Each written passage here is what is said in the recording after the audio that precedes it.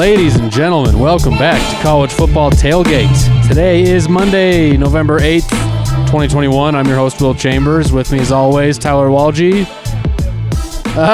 He forgot to unmute his mic. He was wait. He was just talking about how no producer Smitty today. So we got Ryan's gone. We got Tyler in I'm in his seat. in the producer chair, I had to and slide literally over before one. we pushed record, you were like bragging about what a pro you are and how you mute your mic, and then the second you go to talk, you forgot to unmute it. Here's the thing. That was beautiful. I come from the radio days. I come from the radio era. From a land down under. A land down under. A land down under, mate. A little bit of a land down That's under. all British. Okay. Yeah. Well, no, that's more Australian, right? That's the land down under. That's what that was supposed to be. But anyway, so I was telling Will, bragging, like Will said before. Yes. I've done this a million times. I've produced all kinds of stuff from nonsense live volleyball games to, like the Jim Rome show. So, well, not live with Jim Rome, but like the syndicated version. Sure. So I know what I'm doing behind the buttons. I get back here, I have some fun. And yet, I tried to talk and suddenly it was gone. So, that's what happens when the mute button's right there. For those who don't know, I just muted myself. He just muted himself again. Yeah, but that was on purpose. You are a pro. Yeah. And no producer Smitty today. We miss him. We miss producer Ryan. It's just the two of us. And just the two of us. Right before, another thing you did right before we pushed record, Tyler, and we have a great show today, by the way, guys. We're going to recap Week 10.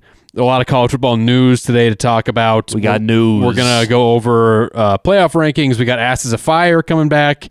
We're going to do some dumb debates. We were going to do... I love the dumb debates. Oh, the dumb debates are going to be great. And I think we're about to start one here in a second. But and then we're doing Week 11 best bets. We're moving the outdated movie review for Deadpool to next week when Smitty's here. Well, he's the Deadpool master. Exactly. We want Smitty in the house for that, so we're going to push that to next week. You know what just happened? It's kind of like when you if someone says, maybe they've never missed a free throw shot and they go up and just airball a couple.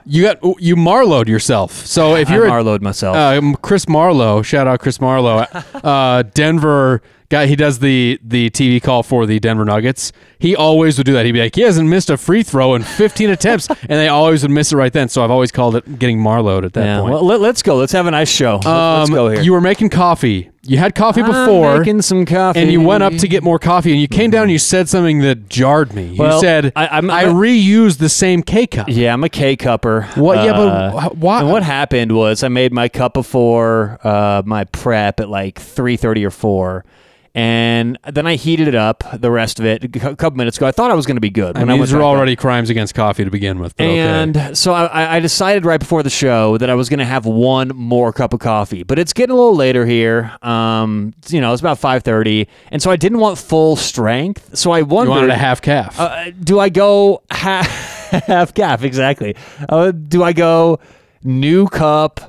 half full with full strength coffee, or do I try something I've never done before and use this K-cup over again, which I did? And I gotta tell you, it's not horrible. It's just a crime. It's a crime. That's like is it a it'd crime? Be one thing if you had done it 20 minutes ago, but the fact that you just admitted that this was basically 2 hours ago. It was 2 hours. And then you went and reused the same full K-cup. 2 hours. It sickens me as a coffee drinker myself and someone who sickens you. Don't you think that's a little? I understand it. No, I am becoming ill. No, yeah, you're right. That's a little bit much saying it sickens me, but I do think it's a crime against coffee to do that. Well, personally, crimes against coffee. I'm okay breaking those. I'm not a big coffee guy. Well, I've told you this before. No, you are though. You drink black coffee too, right? I drink black coffee, but I use. Whoa. Your audio is getting real distorted. Is it really? We sound like we're in Star Wars right now. Oh, no. Do you hear that? I did not. They may be your headphones. Oh, maybe it's my headphones. I get in this seat and things start going haywire. Things are going haywire. That was all me. Hopefully everyone else. So everything sounded normal on your end. Yeah. Okay, it was my headphones. Let me know if it happens again. No, we're good. But I'm not a big coffee guy. I've told you this before. You drink coffee too early. I'm going to send you a video. I'm going to send you a video about cortisol and how cortisol is released into the body naturally. If you drink coffee too soon in the morning, the cortisol in your body will stop producing it at its natural level. Wait about an hour and a half after you wake up to drink your first cup of coffee. Mm-hmm. I'm just trying to help you out, Will. Yeah, what's that line from Shooter? He goes, they said cigarettes were safe, WMDs were in Iraq, and Anna Nicole married for love. So they can say whatever they want about my coffee, but I love it first thing in the morning. And actually, to your credit, today I actually waited. I delayed my coffee, not on purpose though. I was late. I was running late, so I didn't have time to grab it. But normally I want my coffee within the first hour of waking up. I'm not saying you don't love it. I'm not saying you're not used to it. I'm Why telling would you say it's that I don't love it? good for you. I'm telling you, you got to stop. As a friend, you gotta change it up a little bit. I can't do that. I can't do that.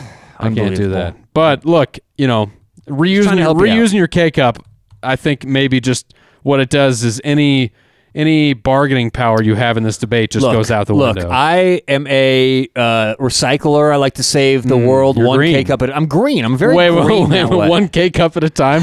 I'm just going to go out on a limb here and guess that those are not biodegradable K-Cups. And you're literally... I mean, look, yeah. I actually store them, and I grow ant farms in each one of them. So there you go. That actually would be pretty cool. them. Week 10. We got Week 10 recap. We got a lot of college football news. And this week 10 was especially fun because we had some top 10 losers. We saw Michigan State. They get the number 3 ranking from the playoff committee and immediately go at Purdue, where everyone was saying it was a trap game. You and I both didn't believe it, and they get their asses kicked by Purdue. I believe I said you and Ryan last week were high if you thought they should be in the top 4. Well, guess what? The committee put them in there at 3.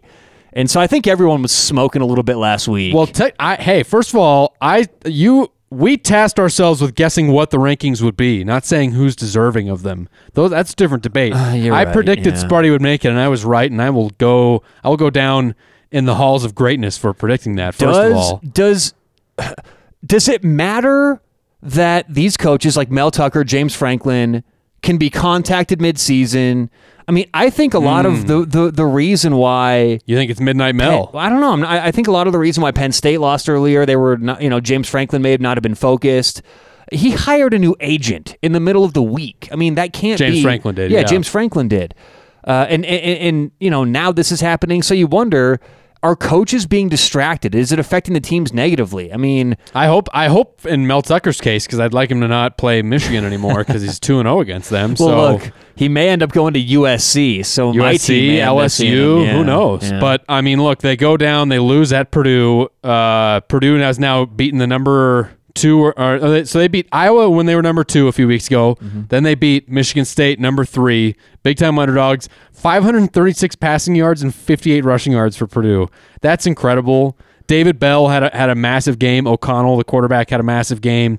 That was just such a fun game. And yeah, awesome. It sucks if you're a Spartan fan, but I feel like that game is what's great about college football. And now Purdue has another chance to make like 3 incredible upsets in one year when they play Ohio State this weekend. I've got a headline for Purdue's school newspaper. Don't bring that in our house. See, look, it's clever. However, I think you can only throw out the don't when they get their asses kicked or they do something bad. That's when it's a don't moment instead of Purdue. Purdue, your best. Give me some time. Okay. All right. He needs some time. Bama almost goes down to LSU. I mean, what the hell was this? Easy. Wait. Hold on. Did they get the win? Yes. Yeah. And look, these are rivals, and LSU has a lot of talent. And so is it that horrible of a win? No. However, this is concerning for Alabama. They had 6 rushing yards on LSU all game. 6, Tyler. Yeah. That is insane for an Alabama team. No, I understand. I can't even imagine when the last time was when they ran for that low yardage amount. I know, but they had 26 carries, 13 of them Brian Robinson. I mean, so 23 carries for 6 yards? That's bad. It's not great, but it's not like they sat there and pounded the rock. I mean, I'm not concerned at all. I think they're going to be fine. I'm concerned. Were there questions with maybe the offensive line? A couple fumbles, too. 3 fumbles. I just see a team that's not necessarily focused right now, and I don't blame all that on Nick Saban. I know a lot of times I'll come after the coaches, or I'll blame the coaches for something like that, but I just think it's inevitable. Sometimes you're going to have an Alabama team that is a little unfocused. So I think they're going to be just fine. I have no reservations. I didn't drop them too far in my power ratings. I still have them number 1 overall. I mean, I'm okay with it. Yeah, I mean, look, it is concerning. I don't know if that means that that Alabama is just like a bad team. Obviously, I'm not going to go out as far as that. But at this point, like looking at the rest of their schedule, I don't know if I feel confident that they will beat Georgia. I don't know if I feel that confident they'll beat Auburn at this point. Auburn's a really good team. Don't we have a bet board game, Alabama, Georgia? Yes. What's our line? I believe that. Oh man, I think we need to be writing these down. I think it's pick'em. I think it is a pick 'em. I really and I'm think all we over made Georgia it pick there. 'em. Yeah, I'm all. And now you're going to be kicking yourself because Georgia's going to be favored in that game. But you're exactly right. When I made it, I thought that I was getting the best of it. I thought that Alabama was going to be 2 3-point favorites. Yeah. Now, God, all these futures bets. I'm winning the bet board 11-6 this year. Yes. And all the futures, you're just killing me on. Well, we split the weekend. We had 2 bet boards. We went 1-1. Yeah. After the first win, I was like, I'm going to do it. I'm going to get both. And so now I'm still in the same spot, down 5. But at least I got a win. Yeah. But yeah, I mean, look, Bama, they're still Alabama, and they're allowed to have a bad game. But it's concerning to me that you can only run for 6 yards on an LSU team that's given up 150 to everybody. Well, it doesn't look great. I understand that. But look, I'm still riding with them over Georgia. Okay. As I said, I want to repeat this because I think I breezed through it. I have them number 1 on my power rankings. And there's going to be a lot of people who are listening right now calling me an idiot. But I sometimes don't get super involved with this. I let the math take care of itself, and the way I look at things, the way I project these teams, I still have Alabama number 1. Could that be a little nearsighted? Am I not looking at a lot of the things that Georgia does well defensively and how that counteracts with what Alabama does? That's not what these power rankings are. I'm not handicapping Georgia-Alabama because honestly, the way Georgia can stop the pass and force Alabama to maybe do something that they were exposed last game where they can't do it at an elite level, that's not a great matchup, So these power rankings don't take that into account. It takes into account general, how is this team against the average team in college football on a neutral field? So we'll see. Okay, fair enough. Well, Cincinnati almost lost, and they had game day in town. They brought game day to Cincinnati for the Cincinnati game against Tulsa when there were bigger games. They are not for real. They're a very good team, but I agree. And the committee last week had them ranked 6, undefeated. So the committee was clearly saying, hey, we don't think you're that good. And also, by the way, you're never gonna get in Cincinnati. Right. I mean, the committee would bend over backwards to make sure that a big program gets in over Cincinnati. And I think that no one is more excited and feeling good about it right now than the committee when they look at how Cincinnati has been the last few weeks. And yeah, they've won the last few weeks, but they haven't looked good. They needed, every minute again in order to beat Tulsa team. And that's with game day in town, all the TVs, everything. It doesn't look good, especially when they still have some games left on their schedule. They got to play SMU. They got to play who else? They have someone tough on their schedule still. But either way, Cincinnati's not out of the woods yet, and I don't think that they have a chance at making the playoff right now. And that even includes now that the ACC is out because North Carolina took down Wake Forest. The ACC is so terrible, and it took Clemson having a bad year for us to truly see it because before it was just this bad, but we had Clemson, and now with Clemson being bad, we can just see that the ACC is a shit show. There's not a lot of good teams. It totally is, and I mean, back to Cincinnati, they're not that team this year. They are not even as good as UCF a couple years ago that went undefeated. I mean, by the way, they have SMU coming up. My preseason SMU bet of over 6.5 has already cashed. So nice. If you guys followed that one.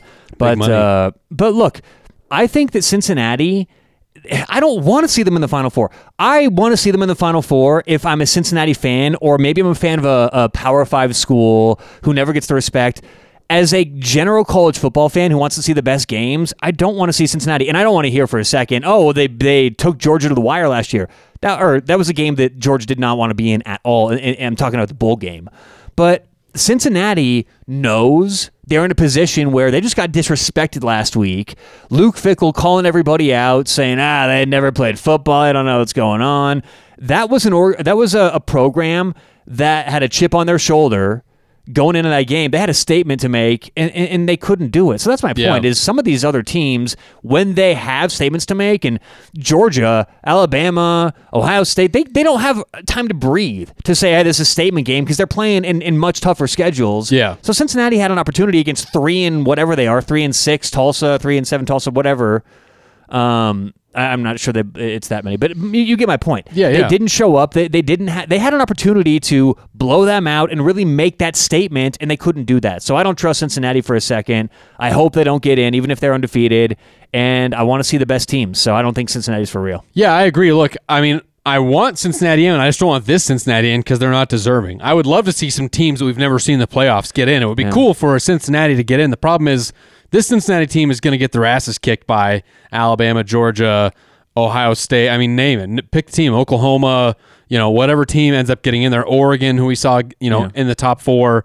I don't think that Cincinnati can compete with them.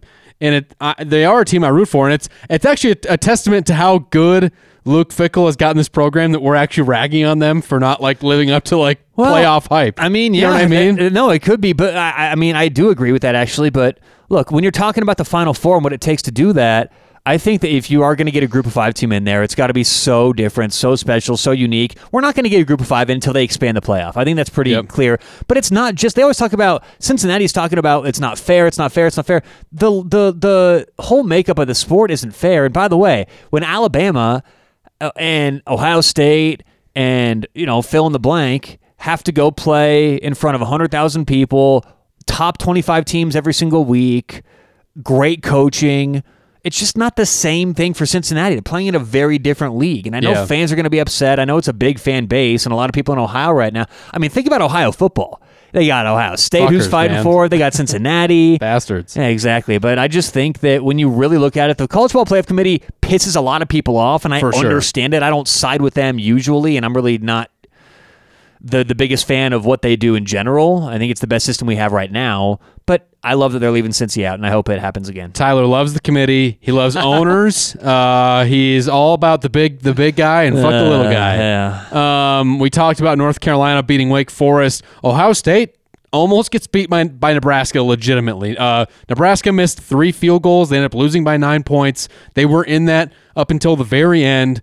Until the very end. Ohio State escapes, and Nebraska, this is all coming out today, Scott Frost, they renegotiate his deal. He's back for next year. The athletic director is saying, hey, we're going to stick with you for the time being. And just like a couple hours ago, they announced that he's firing 4 assistants. Our live audience thinks that's hysterical. Scott Frost fires 4 assistants, the offensive coordinator and wide receiver coach, the offensive line coach, the running back coach, and the recruiting coordinator. So cleaning house on offense, which is pretty interesting. Well, cleaning house. Speaking of cleaning house, do you think Scott Frost has a clean house? Do you think he's a clean guy? He's got a maid. Too. He's got a maid. Oh. He's not even at his house. These guys don't even. They live in the athletic facility. And look, I like Tyler, and fair enough. I respect it. Actually, your hatred for Nebraska is real. Being a Colorado fan, this is what we do with our rivals. We hate them. We disrespect them.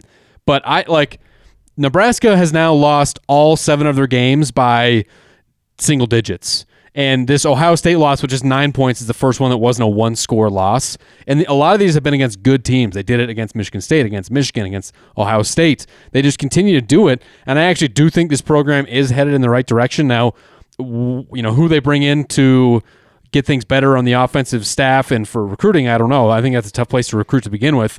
I actually think it's a smart move to keep him on and see where this thing goes, because I actually think this Nebraska team is way better than their record shows this year. My power rankings have them 132nd, 53rd. Okay, I mean that's fair, right? That's fair, right in between Virginia and UCLA. I think that's fair. I mean that's not horrible considering their record. Virginia and UCLA have better records than that. So I think they're a solid team. I would agree with you there. Big news. They almost get the dub against Ohio State, but Ohio State keeps rolling. Things are bad, though, in Florida, Tyler. Dan Mullen fires his defensive coordinator and offensive line coach today after the South Carolina loss. It's the worst loss they've ever had against South Carolina, I think, in 40 years. They've now lost 4 games in a row. Things are really bad, and we saw that piece of news today, Tyler, that's hilarious about quarterback Anthony Richardson, who had taken over the starting job for Emory Jones. He was the starting quarterback the last couple weeks, and we find out before the game, he's not playing. And the story is that he hurt his knee dancing in the hotel the night before the game, Tyler. Here we go. You think this is it? I don't think this is what he was dancing to, if I had to guess. I was searching before the show for best dancing music, what it could have been, and I wanted to find some weird stuff. Yeah, I mean, this is much more of like a, this? No, he wasn't dancing to that either. Definitely not dancing to that. No. I think it's probably got a lot more. I got one more heavy try bass. here. One more try. Okay. I mean, maybe, but I don't think so. You sure? Not unless they were like, taking drugs the night before the game. I don't think he's dancing to this one. But it's a bad look for Dan Mullen. Things are bad in Florida. You have your quarterback hurt his knee dancing. Look, that can happen to anyone. It's probably a freak occurrence where you can't hold him responsible for it. Guys dance after touchdown celebrations. They dance in the locker room, whatever. But it's just a tough look for Dan Mullen and the Florida Gators right now. Yeah, no kidding. And they couldn't really afford this. And we're going to talk some hot seat later on, but a lot of people are saying that Dan Mullen should be on the hot seat. Is he one of those coaches? This is not a great look for them. I sometimes am the old man who likes to blame the dancing and things like that, and yelling at clouds. Some people say it's because I can't dance myself, which is crazy. If you've ever seen me on the floor, you know that's not the case. But you can cut up a rug, that's for sure. Not to this. This is not what you dance. What is this, like Halloween music still? I don't know what that one is. There we go. I mean, I could see you dancing to this. I get a nice little beat going to this. It's like Michael Scott in The Office. Okay. He gets dancing. Like Alone in the Hotel Room? Oh, yeah. I don't have many moves, though. I go to the same thing over and over.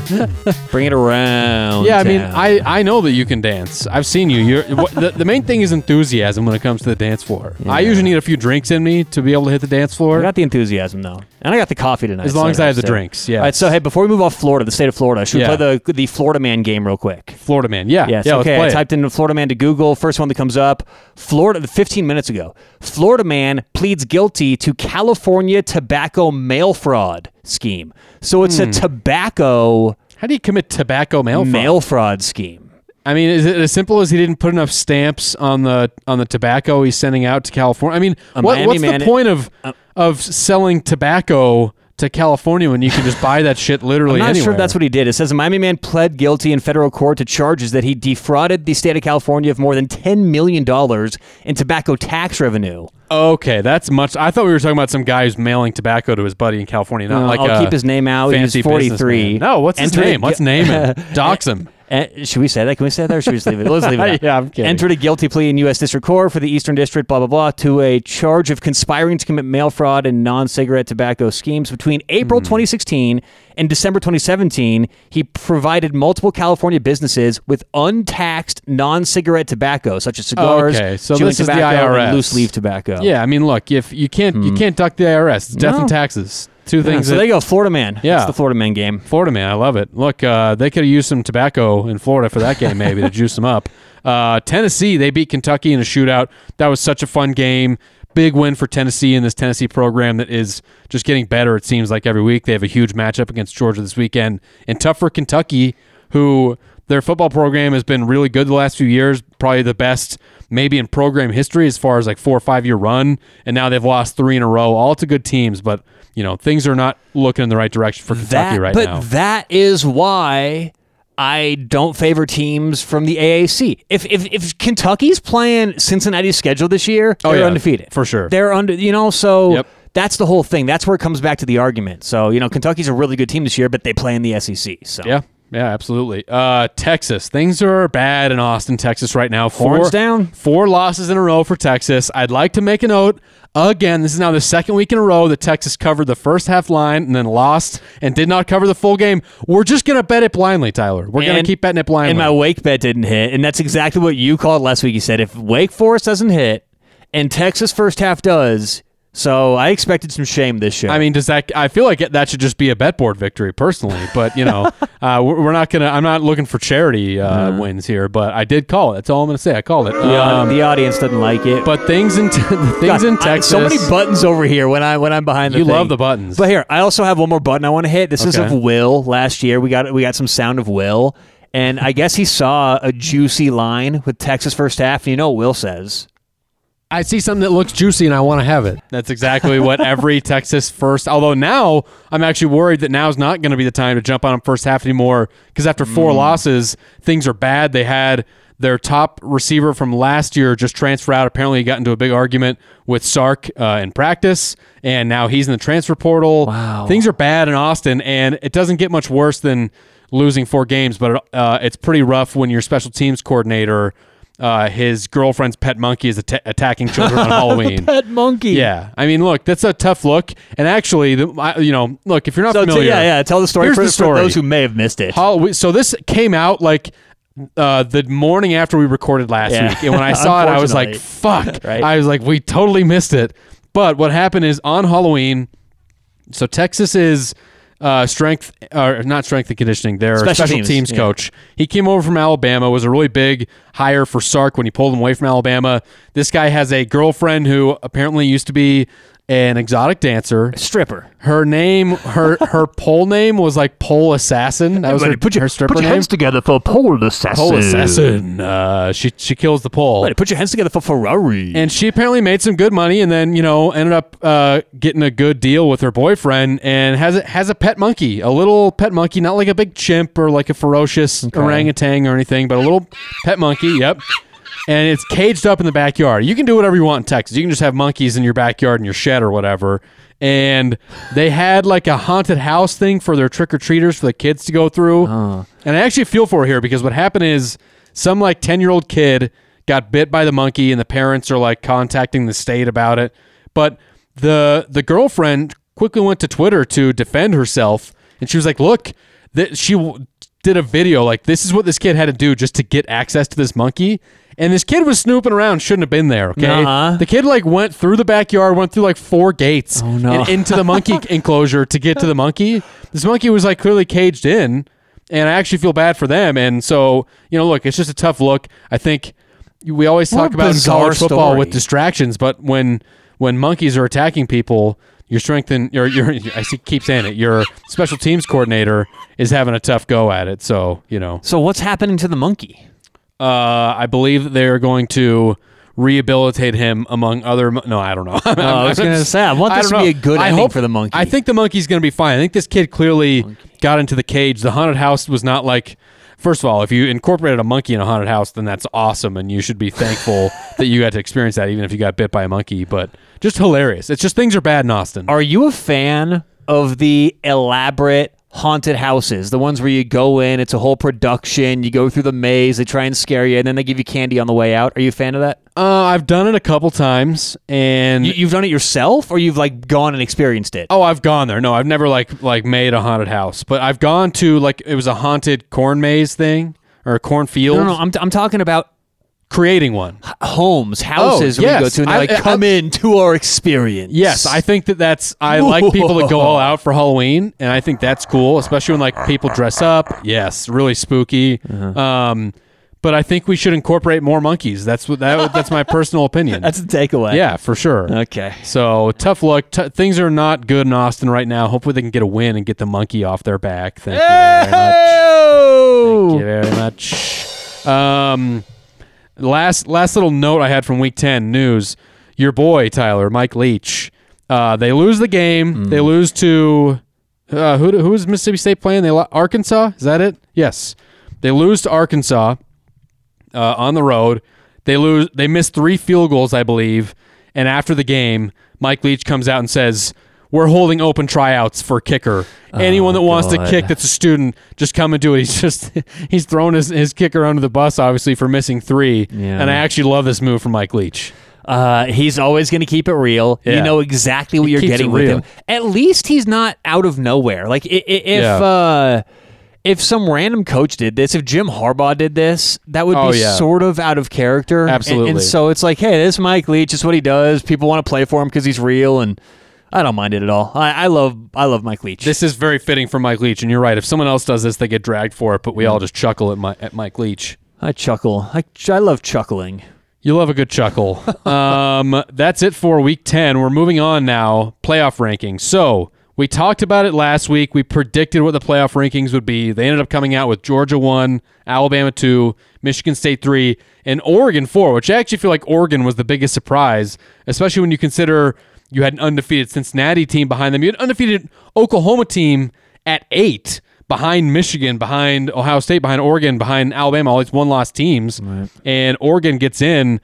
Especially, I feel like the committee usually does not love the Pac-12 at all. Maybe they're just valuing that win on the road against Ohio State that much. But like we said last week, they're hot take artists. They want to put Oregon up there, and then at the end of the year when they take them out, they'll say, yeah, but they had a weak schedule. They didn't have any great games. Look at their schedule compared to Ohio State and who they had to play. So that's true. It's just the committee being shifty. It is. It's shifty. Yeah. And you know what? I respect it because you're right. They are hot take artists. They are Stephen A. and Skip Bayless. They watch Fox Sports News and ESPN exclusively. Well, and like they know that ultimately the rankings don't matter week to week. At the end of the year, they're going to put in the 4 teams that they were going to put in no matter what happened before that. Right. So might as well get people talking, get the needle moving. You know what I mean? Get some interest on the rankings. So why not throw Michigan State and Oregon in when no one thinks they're going to do that? I've always said this: college football playoff rankings from weeks 10 to 13 are like the plot in a porno. There's no point.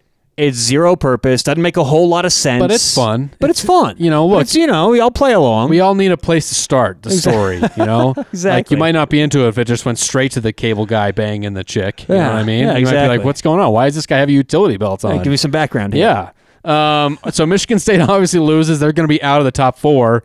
Do we think that Oregon just moves up to 3 now and Ohio State moves to 4? Yeah, because the committee's still going to go with Oregon beat Ohio State until the next few weeks where Ohio State has a lot better wins. That's true. Until that, Oregon has the heads-up win. They get the nod. That's a good point. And Michigan will be back up to like number 6 now probably. Maybe even Michigan above back? Cincinnati.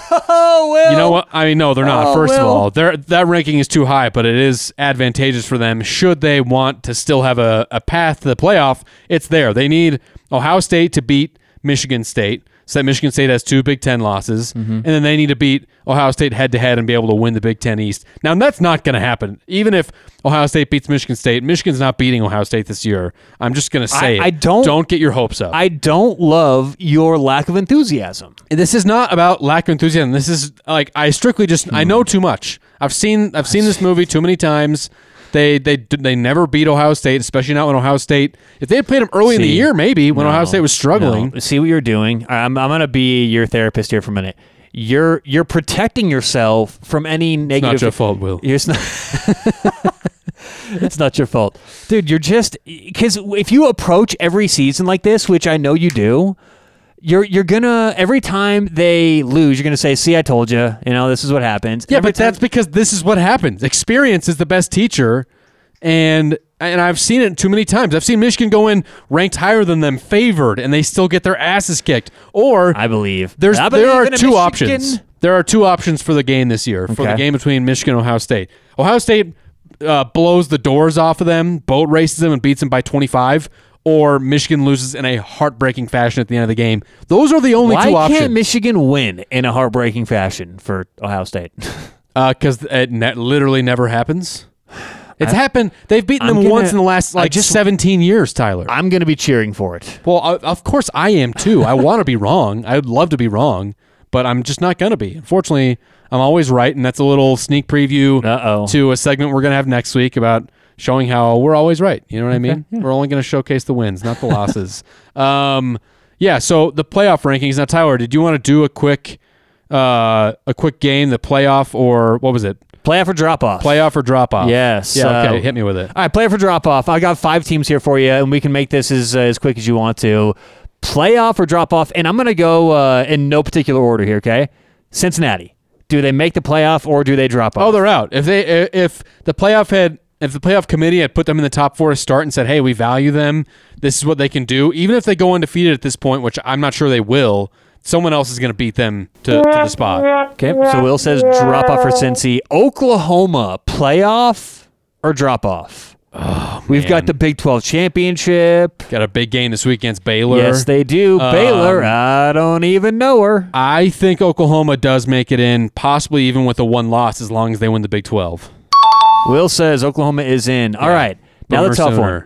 Oregon. What do we do with Oregon? Look, if they end up winning out and they only have the 1 loss and they win the Pac-12, I think they will make it in. But unfortunately for Oregon, and Pac-12 and Oregon fans know this too well, they're going to lose a game they're not supposed to. They already did it against Stanford. They're going to do it again against a team that they should beat. I mean, they'll do it to like Arizona, like one of the worst teams in the Pac-12. It's going to happen. They're going to end up with 2 losses. Remaining the Pac-12 is going to be left out. Remaining schedule, Washington State at home. That's a trap game. Utah on the road. Oregon State. Yeah, I mean, they could lose any of those 3 games. Oregon State's been tough this year. On the road at Utah is always tough. So you're saying drop off? Yeah, they're out. All right. Will says drop off for Oregon. Sorry, Duck fans. 2 more teams. Ohio State, playoff or drop off? Oh, they're in. They're playoff. They're going to go undefeated the rest of the way. They're going to be in, and they're going to have a decent chance at winning the national championship. And Alabama. What do you think? Ooh. Tough one. I'm Babe Ruth in it right now. Uh-oh. They're drop off. Wow. I think Alabama could lose a game still before they get to the Georgia game, and I don't think they beat Georgia. And I think if they lose to Georgia, they have 2 losses. They're not in regardless. But I think there's a decent chance that they could lose to Auburn, who they still have to play. Well, there we go. Yeah. That's playoff or drop off, Will. Yeah, absolutely. Good job. The audience loved it. The audience loves you. They really, really love you. Well, let's find out who the audience doesn't like because we're playing Asses of Fire. Asses of Fire. Hi. I want 6 tickets to Asses of Fire. Yeah, we're in it. There's some hot seats. We've already seen some coaches get fired. There's names being thrown out for who they're going to replace, but I still think we're going to end up with more programs that get rid of their head coach and see what they can do about finding someone new. And Tyler, I've got 4 names on my list. Okay. Name your 4, and I will let you know who I have that you don't. All right. Dan Mullen. Now, this one's interesting. A lot of people are saying Dan Mullen. I personally understand why someone would say Dan Mullen. Okay, the expectations have been high. Florida's got a great roster. He's losing games and not staying in games. He's really not living up to expectation. However, I think Dan Mullen's one of the top 5, 6 coaches in college football. It doesn't matter to me, these little blips on the radar. I know he's not having a great season, but to me, I think it'd be crazy to get rid of Dan Mullen. He's one of the best in football, and I've said this before, I'll say it again. These ADs and regents at SEC schools have ridiculous expectations. You're going to play in a league with Alabama and Auburn and a lot of great teams. So for Dan Mullen to have a couple slip-ups here or there this season, don't get rid of him. He's one of the best in college football. You'd be doing a huge disservice. You would set yourself 2-3 years back. I think they should keep Dan Mullen, but you're right. He is on the hot seat. A lot of people are talking about it right now. Yeah, I mean, the interesting thing about Dan Mullen, I've always thought that he's a really good coach. He's a fantastic offensive coach, and I don't think they should fire him right now. I think that is rash, but I do think the reason why he's on the hot seat is because Florida should be better than this, and you can't lose these games in a row. I think they've lost 3 or 4 in a row now, and to some teams they shouldn't lose to. But the real kicker here is that Dan Mullen has never been a very good recruiter, and he hasn't recruited as well as you should, being in Florida, being the University of Florida.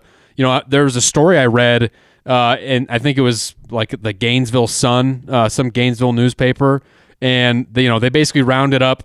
They were quoting an article from The Athletic, and they were rounding up quotes from anonymous coaches and staffers at other schools, and there was one that was really big that said, this was from a anonymous Power 5 recruiting staffer. It says, Mullen is an embarrassment to the recruiting profession. He's shown a propensity to be clueless with why recruiting is so important, and this just adds to what is already known out there. He doesn't get it, and by I mean he doesn't understand what it takes to be an elite program. Now, that's interesting because that reputation has followed him a little bit, and it made sense when he was at Mississippi State because that's not a place where you're going to get top 5, top 10 recruiting classes. But once he upgraded to Florida, everyone said, oh, look out. He's won a bunch of games at Mississippi State. He's clearly a good coach. But for whatever reason, he doesn't resonate with high school players or their families or whatever enough to be a good recruiter. And that's an issue at Florida because if you're going to compete in the tough SEC, you have to recruit well, especially in the state of Florida.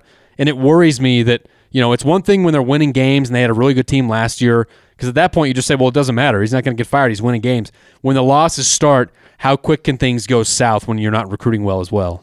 Well, I've never really understood that or seen that about him. But here, let me ask you something, because that's sort of new to me. I've never equated, and I know people have talked about that, but I've never made it such a big deal with Florida. Maybe I should have. Do you think that Dan Mullen is self-aware enough to say, you're right, this is an issue. I'm going to hire someone. I'm going to put someone on the recruiting trail, because as long as he's not heading things up, I think this is okay for Florida. As long as he understands and is self-aware enough to say, maybe they're right, maybe this isn't a strength of mine, Florida's an easy place to recruit to if you're a good recruiter. So do you think that could be the... Well, he basically has come out because he's had questions about this in his tenure at Florida there, because he hasn't signed like a top 3, top 5 class really. And so people have asked him, and he's had to come out and say, look, we're recruiting all the time. We're working hard. I think that this is maybe just a thing with him where, it's not to say he's a bad guy or whatever, but for whatever reason, he just can't connect with these high school kids. Mm-hmm. And I do think that at Florida, it is a requirement to be an elite recruiter. Well, Dan Mullen also kind of seems to me like a bit of a shifty guy himself. We know how strange his wife can be.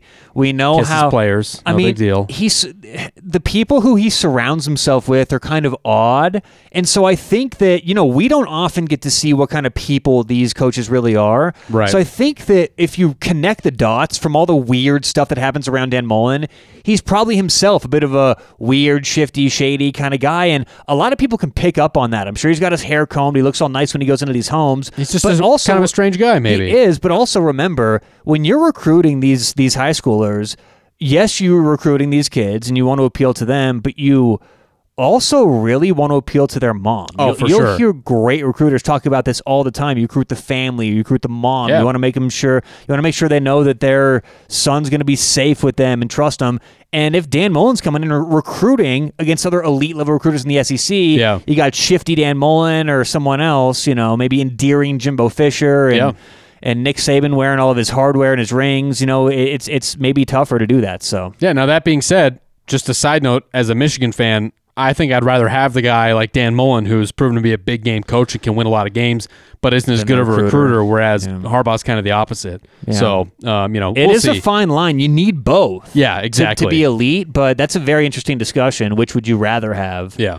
But yeah, there you go. Next guy on my list, Jimmy Lake, Washington head coach. Yeah, well, I mean, once you punch one of your players in the face, things tend to go downhill. Well, what's funny is that, look, obviously, like, the kid is fine. He was wearing a helmet, and Jimmy Lake kind of, like, slapped his head a little bit. It was an open hand. Yeah, it wasn't even that bad, but, you can never do that. You can't put your hands on the players. This isn't the 80s anymore. You're always going to be on camera, and you're always going to get in trouble for that. But I always loved it when players would get into fistfights with their helmets on, because you're just going to break your hand. Right. So it's a stupid move from him on two accounts. But the fact that they just announced today he's going to be suspended 1 game for it, there's no way he survives this year. Washington is a dumpster fire. They've been horrible. They came in with preseason hype. Everyone thought they were going to be good. Both of us thought that. I had questions about them, but I didn't think they'd be this bad. And now when you're getting suspended for hitting your player, this just can't be good. And if I'm Washington, I'm probably trying to get rid of him now and stay ahead of the coaching carousel and get someone new in. Well, that's the thing. I think a lot of the higher-ups at Washington wanted him out anyway. This is a perfect excuse. Sometimes these things happen. And maybe if Washington acts on this, they can maybe even get out of some money. They could have potentially paid him because he would be violating certain parts of his contract. Yeah. I mean, I don't know if they have it specifically in there. You can't hit a player, but probably somewhere. Probably have something alluding to that. So it's not good right now in the Pac-12 North outside of Oregon, and I think changes are coming to Washington. Yeah, for sure. Next on my list, Mike Norvell. Florida State just continues to be bad. They're not improving. He's a guy that I actually thought would do well and a lot better this year. And, look, I get it. At some point, you have to give a coach time, and this is only his 2nd year. But to me, it's worrying that, once again, we're talking about a Florida school that should be able to recruit better, should have more talent, should be in games more, and they just continue to flop, and they lost to NC State. I have major questions about what this guy can do and if he can turn that program around. Where did he come from? Memphis. And he did big things at Memphis. They had a really good offense, but that's not the same thing as competing in the ACC or competing at Florida State. Yeah, I don't have him on mine, but we'll see. I mean, Florida State's been obviously really disappointing this year. Yeah, so. For sure. And then last name, also ACC, Justin Fuente, Virginia Tech. They started the year off hot with a win against North Carolina. They had a couple big wins this year, but once again, the swings are wild. They're really good one week, and then they're terrible the next week. There's no consistency there, And I feel like, this is going to be his last year. I do think that he is fired by the end of the year just because things have gotten worse and worse since he started there. And apparently he doesn't have a good reputation with the media there to begin with, which is never a good sign when you're struggling. Okay. I have one more coach who I think he left off, and they didn't have a good showing this week. Stanford, David Shaw. Oh, boy. Yeah. I mean, Stanford doesn't have a history of being an elite program, and I think David Shaw is, he's a good coach. So I don't want to make this seem like this is super anti-David Shaw, but Stanford's got to do something different. They're kind of stuck right now. They're not looking good. This was the year for Stanford to excel. We talked about this preseason.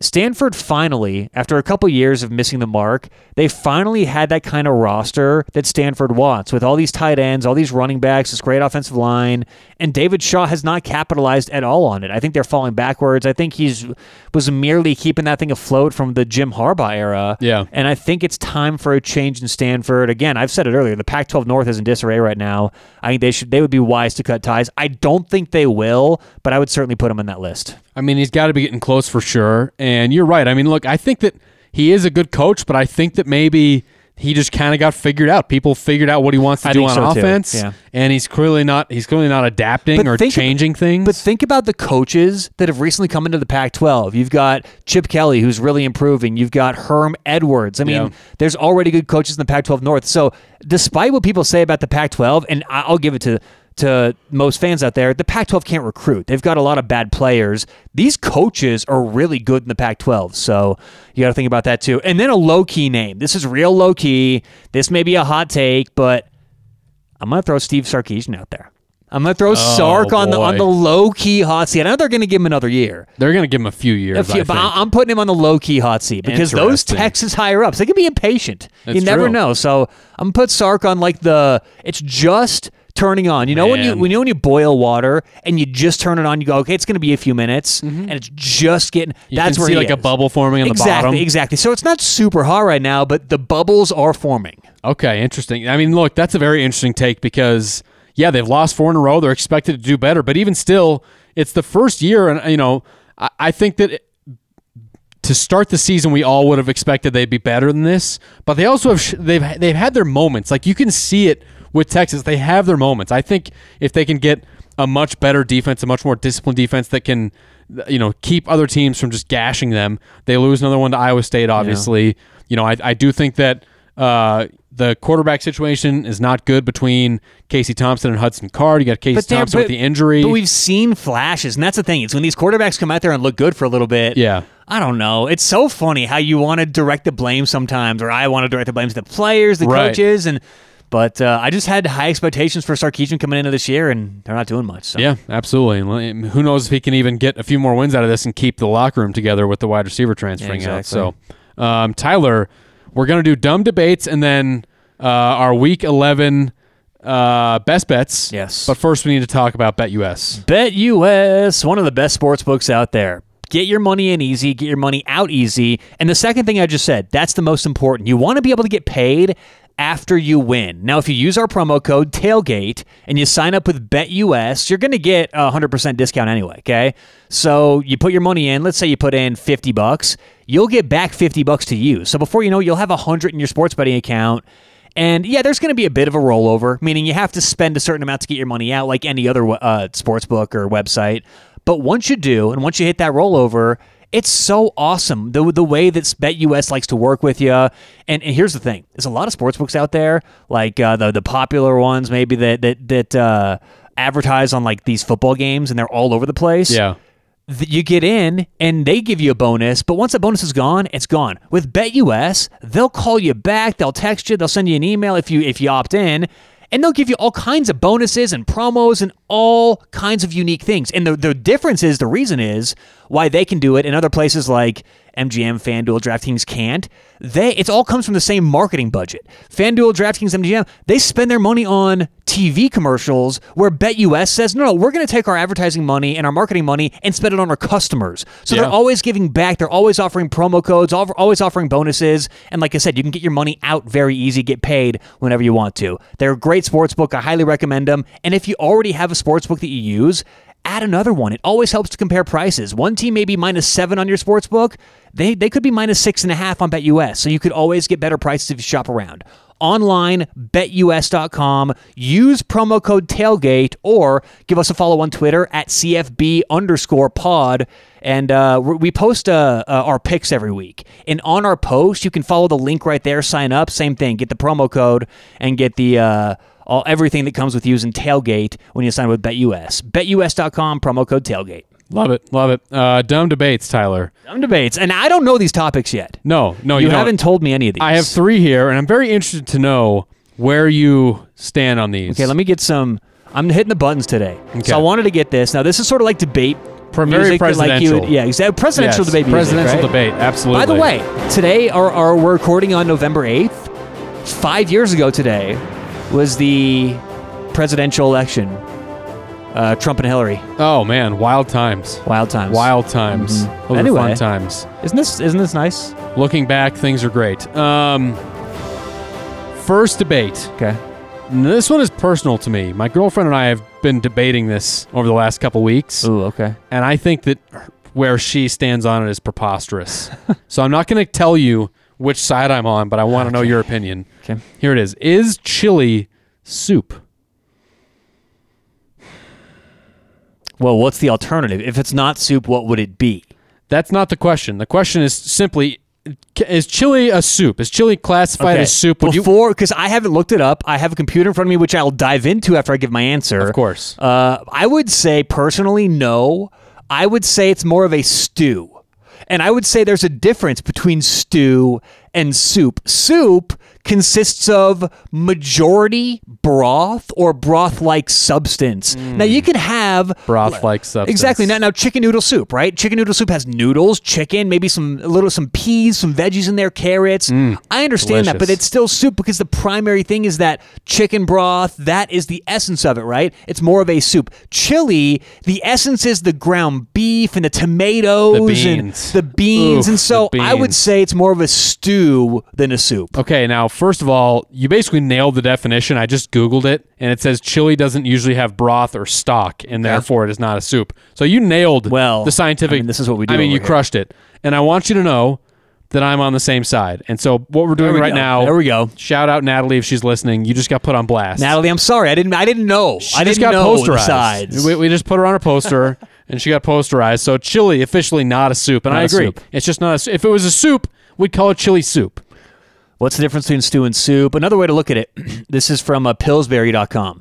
What is Pillsbury? Soup is Know any about soup is any combination of ingredients cooked in a liquid. Stew is any dish that's prepared by stewing. That is, submerging the ingredients with just enough liquid to cook them at a simmer in a covered pot for a long time. I think that's the definition right there. To stew on it. You Yeah. know? You got to stew on it. The next one. We're Okay. staying with food topic here. Okay. I actually think that you and I might have talked about this in years past. Is a hot dog a sandwich? No, because for a sandwich to be a sandwich, you have to have 2 pieces of bread. I'm going with it. Even if you have a sandwich 1 piece of bread and you do the half peanut butter, half peanut or half jelly, half peanut butter, half jelly, and then you fold it in half.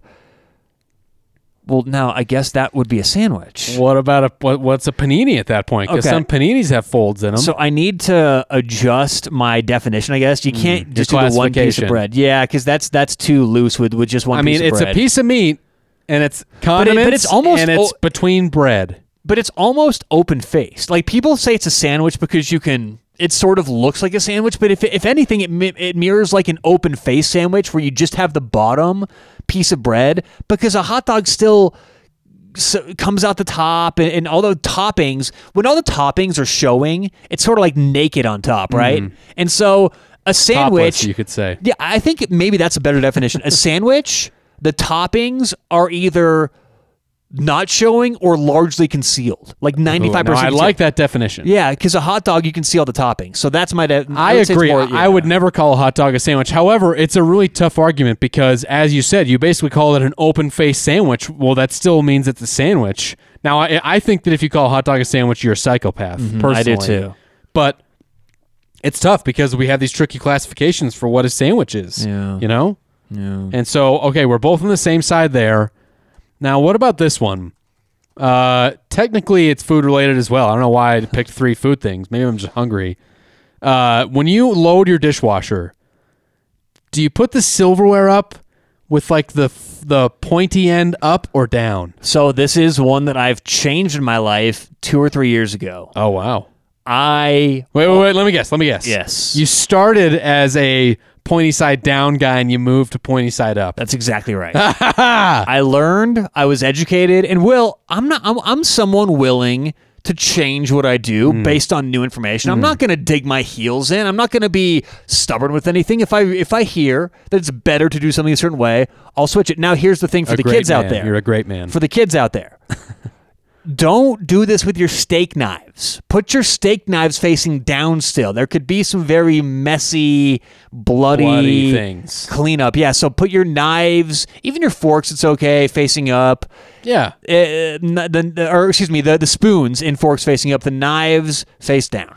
You and I are actually the exact same. I started with everything down, and just in the last year, I've switched the other way. And the reason why is because they get cleaned better when they're not at the bottom of the little crate thing. A lot of agreement today. Yeah, wow. I mean, this is incredible. Let's see if the bedboard goes this way. Okay. Do you have any other dumb debates or no? No, not a dumb debate, no. Okay. No. All right, fair enough. Then we're moving on. I mean, look, this is the first time you and I have just been eye to eye on everything all show long. This is I guess incredible. I could come up with a quick one on the spot. Best cat mascot in college football. Who is it? Now, for instance, are we talking live mascots or the man in the suit? The guy in the suit. Or just general mascots? The person in the suit. The person in the suit. You can't do live mascots. That's easy. It's the University of Colorado Buffaloes. But for instance, and it has to be a cat, okay? There's 19 schools that use the cougar. So if you're going to go cougar or BYU, you have to say why it's that school. I mean, the BYU guy in the suit is killer. He dances really well. Have you ever seen the one where he gets in with the cheerleaders and the dance team and nails it? I have. That's pretty entertaining. They're pretty talented, yes. I mean, personally, I think that LSU's guy in the tiger suit looks pretty hilarious. Mike the Tiger, I think, is his name. Okay. He just has a funny look to him. And actually, the Clemson Tiger, same thing. His eyes look goofy. And so that's tough. I mean, what other cats are there? There's Bearcats. So there's the Wildcats. There's a whole bunch of schools with Wildcats. There's the Tigers. A lot of Tigers. Yep.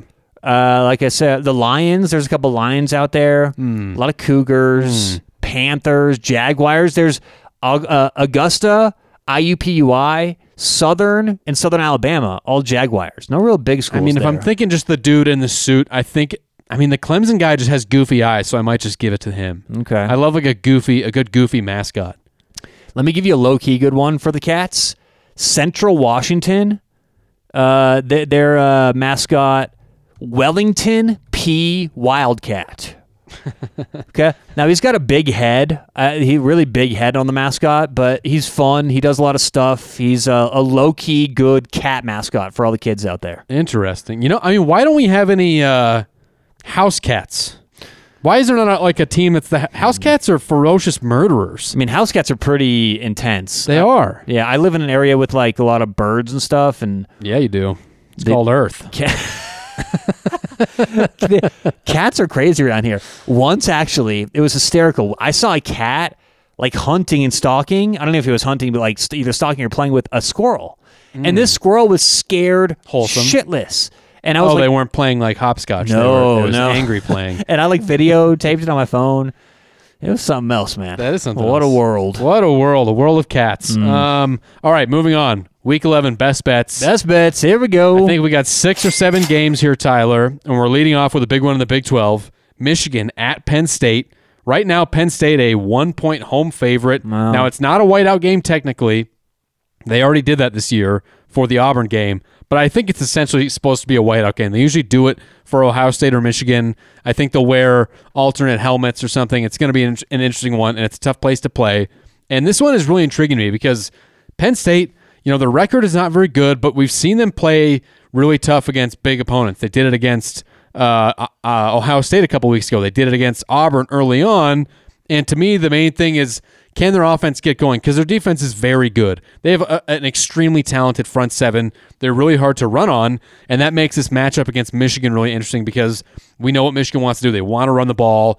Can they throw the ball? Yes. Cade McNamara certainly has proven himself capable more and more as the year goes on. But ultimately, Michigan wants to run it down teams' throats. They want to establish the run game, and they're out one of their best running backs this game. Blake Corum is not expected to play. We'll see. He's questionable, but he went out last week against Indiana. Now you just have Hassan Haskins and then maybe the freshman as the backup. To me, that's what this whole game hinges on. It's Michigan's run game versus Penn State's run defense. And I think that if you see Penn State come out and dominate the running game early, I don't think this is going to be very good for Michigan. I think that if Michigan, though, can establish the run a little bit, get things going, I actually think they can do well here. And this is tricky to me, especially with such a close line. I think Michigan's going to show up this game. Penn State, to me, has been iffy this year, especially against the spread. And I think Michigan's passing game has got better and better every week. Now, Jim Harbaugh came out this week and said there were issues, or the referees came out and said that they got a bunch of stuff wrong in the Michigan State game. Yeah. I don't necessarily love that look. I mean, I think there could be some distractions. I think Michigan could be focusing right now on the wrong things. And there is a ton of pressure on Jim Harbaugh. And Jim Harbaugh hasn't performed well under pressure at Michigan. So it's all these ancillary things which make me a little afraid to actually jump in and bet Michigan this game. I certainly lean strongly with Michigan. I would probably take them in a bet board. But in terms of making it one of my better bets or anything like that, I'm hesitant. But my power rankings say Michigan. I say Michigan. And I do think they'll be able to run the football. I know they have some injuries. Michigan has that system this year, and I hate using the system argument, but that's what it's about with Michigan this year. It's the offensive line. It's getting rolling as a team. I think these backups will do just fine filling the role.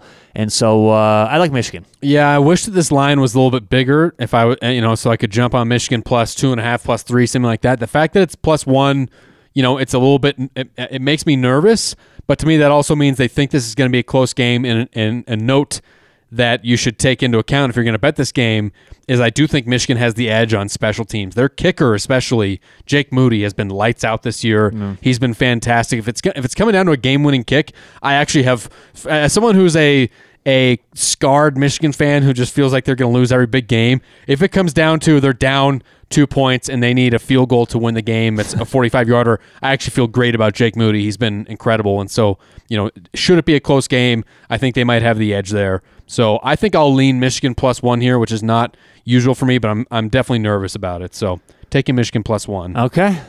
Next up, Big 12, huge Big 12 matchup. Oklahoma going on the road to Baylor. Sooners right now a 5.5-point favorite. Baylor off the big-time surprise loss to TCU. Gary Patterson gets fired. Jerry Kill takes over as the interim head coach. He's done that before. He's been a head coach before at Minnesota.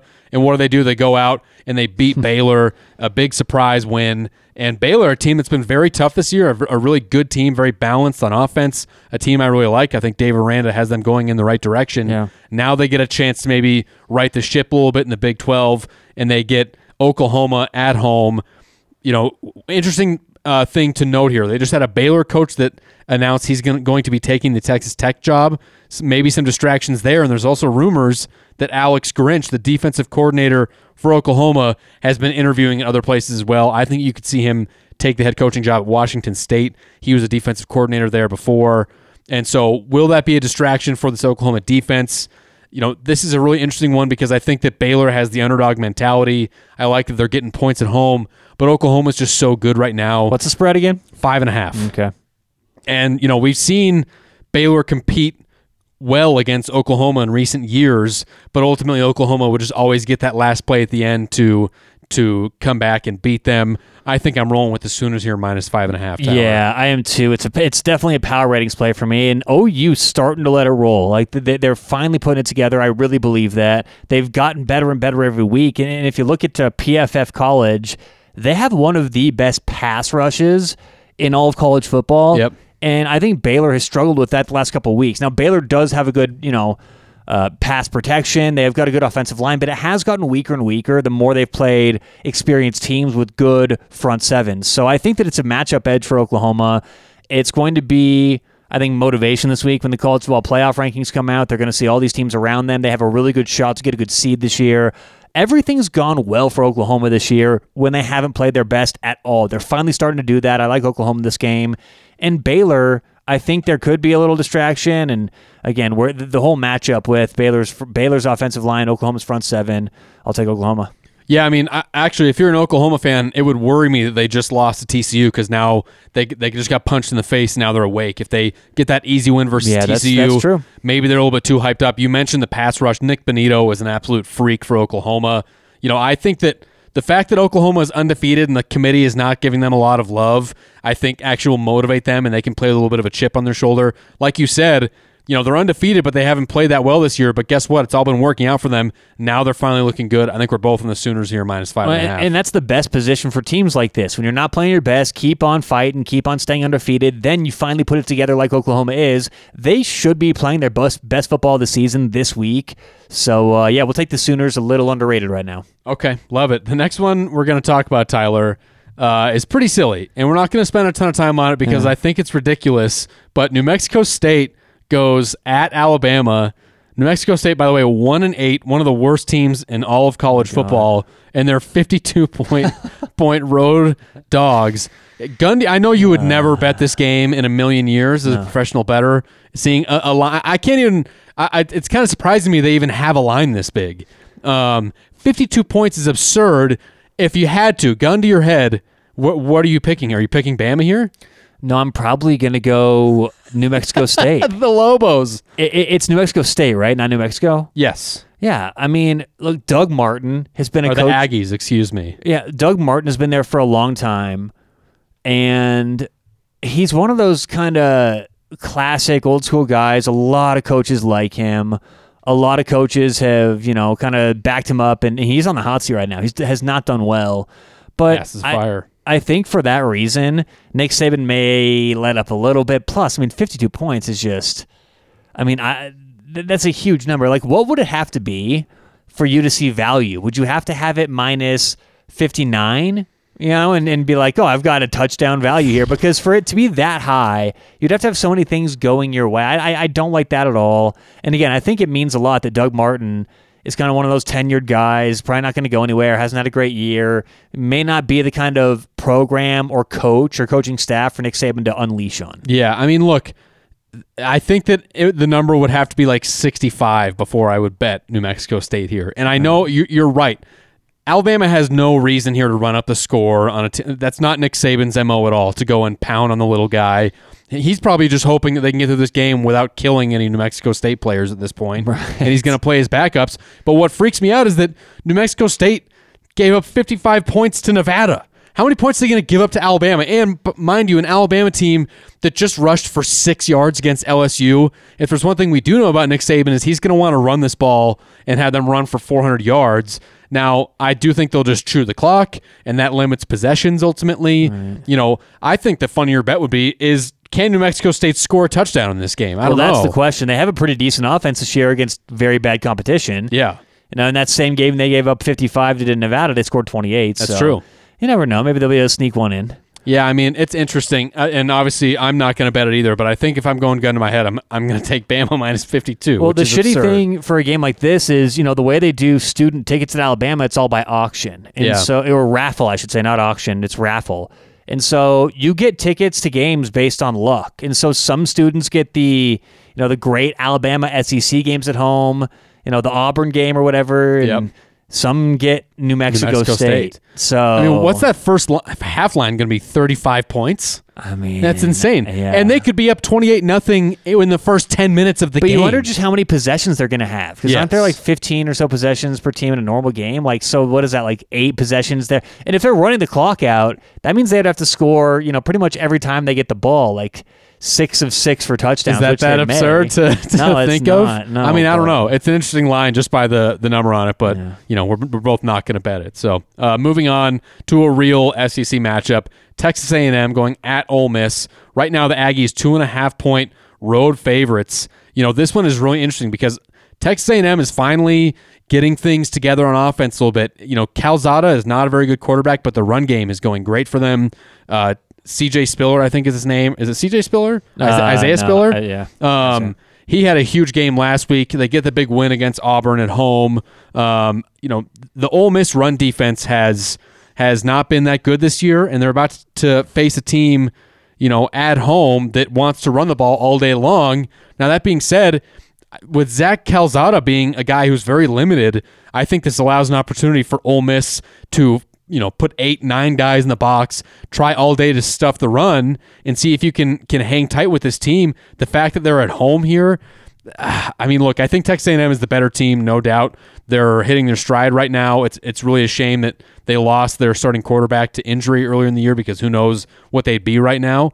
But it's tough for me to pick against Texas A&M right now. What are your ratings saying, Tyler? My ratings have A&M 3 points better. So everything incorporated, I've got this right around a pick 'em. Interesting. Yeah. So is that enough for you to be on Ole Miss here as 2.5-point home dogs? Yes, it is. I am on Ole Miss here, plus 2.5. I think Ole Miss matches up well. Now, defensively, I do wonder if A&M's going to be able to run the football. One part where Ole Miss has struggled this year, especially in the analytics, is rush defense. So if Texas A&M decides they're not going to throw the football, they're going to take it out of their quarterback's hands, keep it on the ground, that could be an area where they do have success. But I just don't know if they're going to do that. Their run blocking has not been fantastic this year. They're below average in run blocking, as a matter of fact, in college football. And I just don't think that they're that patient on offense. We've seen it all year. They just don't have the patience, I believe, especially against Ole Miss, who's probably going to be putting points on the board. Does Texas A&M, again, have that in their arsenal to say, nope, we're going to slow it down, run the football, check down, eat the clock? I'm not so sure. These are two teams who want to play very different games. Absolutely. But no, 2.5 points right there at 0 is plenty. I don't need the 3. I'm not convinced it's going to go either way. If I was certain that money's going to come in on A&M, I would advise everyone to wait out there. But I'll take the 2.5, Ole Miss. I think they win this outright. Man, this is tough. I love Ole Miss. I love Lane Kiffin. They're a fun team, a team that I like to watch, I like to root for. I think they have some of the best jersey combinations in all of college football. I feel like A&M is the better team here. I think they have the much better defense. They can run the ball better, and I do think that if they can commit to the run game early and get it going with Spiller, it opens up a lot for Calzada. I think that this might be our bet board game. I'm going to go A&M minus 2.5. All right. Love it. Love it. Okay, staying in the SEC, Georgia at Tennessee. Tennessee, big win against Kentucky. Huge win for the program. Josh Heupel has the hype train going, Josh Heupel train. And now you get Georgia, the best team in the country, coming in, 20-point road favorites. And you said it's how, with the last game, two teams that want to play differently. I don't know if Tennessee and Georgia want to play that differently, but they're different teams. Tennessee needs to score in order to stay in games, and no one is scoring on Georgia right now. And I think that's why you're seeing this number be Georgia 20-point road favorites against a Tennessee team that is proving with Hendon Hooker and with that running game they can score points. They did it. They scored a lot of points on a Kentucky defense that's very good, frankly speaking. Right. This one, I feel like I've bet against Georgia when they have these big lines against good teams so far this year, and they've burned me every time. I think that Georgia's going to, this is a test for what is definitely the best defense in the country. They can look at Tennessee and say, this team wants to score points. Let's go and show everybody again why we're the best team in the country right now. I think Georgia could win this game and cover that 20-point spread easily. I have this as Tennessee as a bet, but I'm not going to bet against Georgia. I've learned this year they're one of those historic teams you don't want to bet against. So for that reason, it's just a rule I have right now. I'm not going to do that, and I don't bet against Nick Saban. I don't bet against generally Bill Belichick in the NFL, and we're not going to bet against Georgia this year. So there you go. Yeah, and the curse is lifted. The Braves won the World Series. Yeah. And now the Atlanta sports curse is lifted. Maybe now Georgia go. I mean, imagine if you're an Atlanta native or whatever, you're a fan of the Braves in Georgia, and the Braves win the World Series, and now Georgia is looking like maybe the favorites win it all. Championships have come in twos the last couple of years. Oh, interesting. The Dodgers won the World Series a couple years ago, and then the Lakers won it. And then last year, Tampa Bay Lightning won it in the hockey, and then the Buccaneers won it in football. That's right. And then this year, Georgia won it. Atlanta Braves won it in baseball, and then now the Georgia Bulldogs could win it in college football. That makes me feel good about them being my pick to win the national championship this year. So, all right, last but not least, so we're both on Georgia there, minus 20. Yes. Last but not least, Purdue at Ohio State. Right now, Ohio State a 20-point home favorite, and that's interesting because Purdue, can they possibly do it a third time this year? They beat number 2 ranked Iowa earlier in the year. Then last week, they take down number 3 ranked Michigan State. Can they possibly pull off another top 4, top 3 upset. Now, this is different because they had both those two teams at home. Now they go on the road to the Shoe against an Ohio State team that before the Nebraska game was really hitting their stride. Can they possibly do it a third time? I don't know if you can activate the trap card when you're the road team, when you're Purdue. I think the trap card gets played when you're bringing teams, to West Lafayette.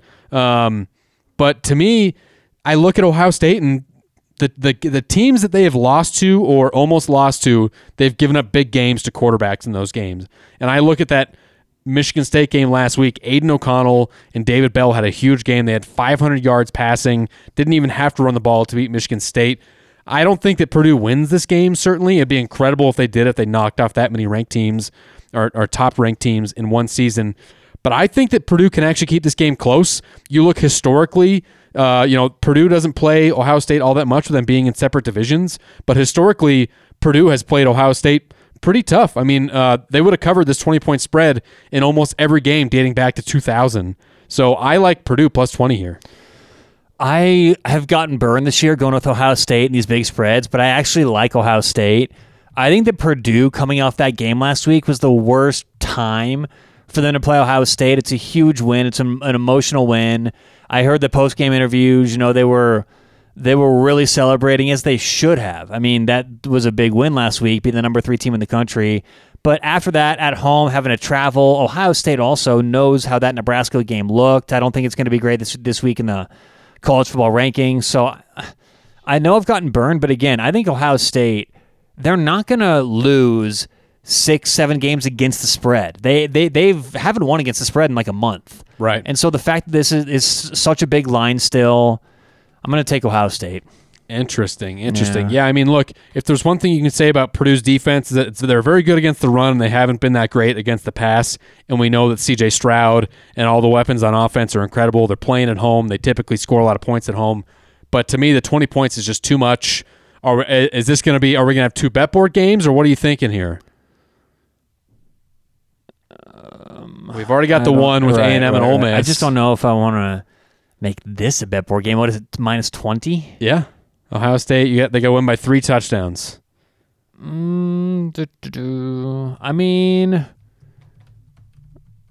I don't know. I'm not crazy about it, but I will if you want to. We can make it a bet board game. I mean, look, it's 11-6. Yeah, I'm down 5. Yeah, so and we're how many weeks do we have left? We've got it's week 11. 5 or 6 weeks until we get to bowl season, I think. Yeah, so I mean, we can do 2. We can do 2 games. I'll take Ohio let's State do 2. minus 20 there. All right, so you're on Ole Miss. I'm on A&M. I'm on Purdue. You're on Ohio State. We got 2 bet board games. We don't have a Smitty pick of the week this week with Smitty being gone, but he's 5-2, by the way. 5-2? He won again. Smitty's hot. If you're going to roll with his picks, roll with him.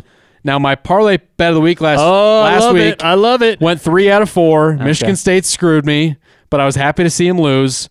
We're going to keep it going this week. I'm telling you. Hold on, man. I got this nice sound for this. It's bound to happen.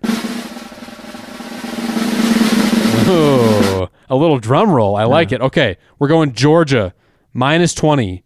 Purdue, plus 20. I like both these 20-point lines. Purdue, plus 20. Georgia, minus 20. Oklahoma, minus 5.5. And Texas A&M, minus 2.5. I love it. That's them right there. Okay. That's the parlay. I mean, that's the parlay that is going to do it. It has to happen at some point, right, Tyler? You know what I'm going to do that's going to maybe make you happy, maybe make you upset? What? At the end of the year, I should go back and do all your games. If you would have put $100 on each game individually, see how much you'd either be up or down. Yeah, I think I'd be up a little bit at least. I think you definitely, dude. The last couple of weeks, you're 6-8. Yeah. In your parlays, you went 3-4 2 weeks in a row. Yeah, that's rough. And you have nothing to show for it. It happens. I have nothing to show for it except for one of these days it's going to hit. And the listeners, if you've been grinding with me, if you're going with me, I'm doing it for you. Well, it's not for me. If the listeners have been following your parlays the whole time, the question is, when do they jump off? If so, because if they've been making them every week and they suddenly stop and you hit one, they're going to be pissed. Exactly. So, statistically, you got to roll with me now. You can't give up now. So you got to keep it going. There you go. That's it for the show this week, you guys. Thanks for listening. Subscribe on Spotify, on iTunes. Rate and review. Tell your friends. We'll see you next week.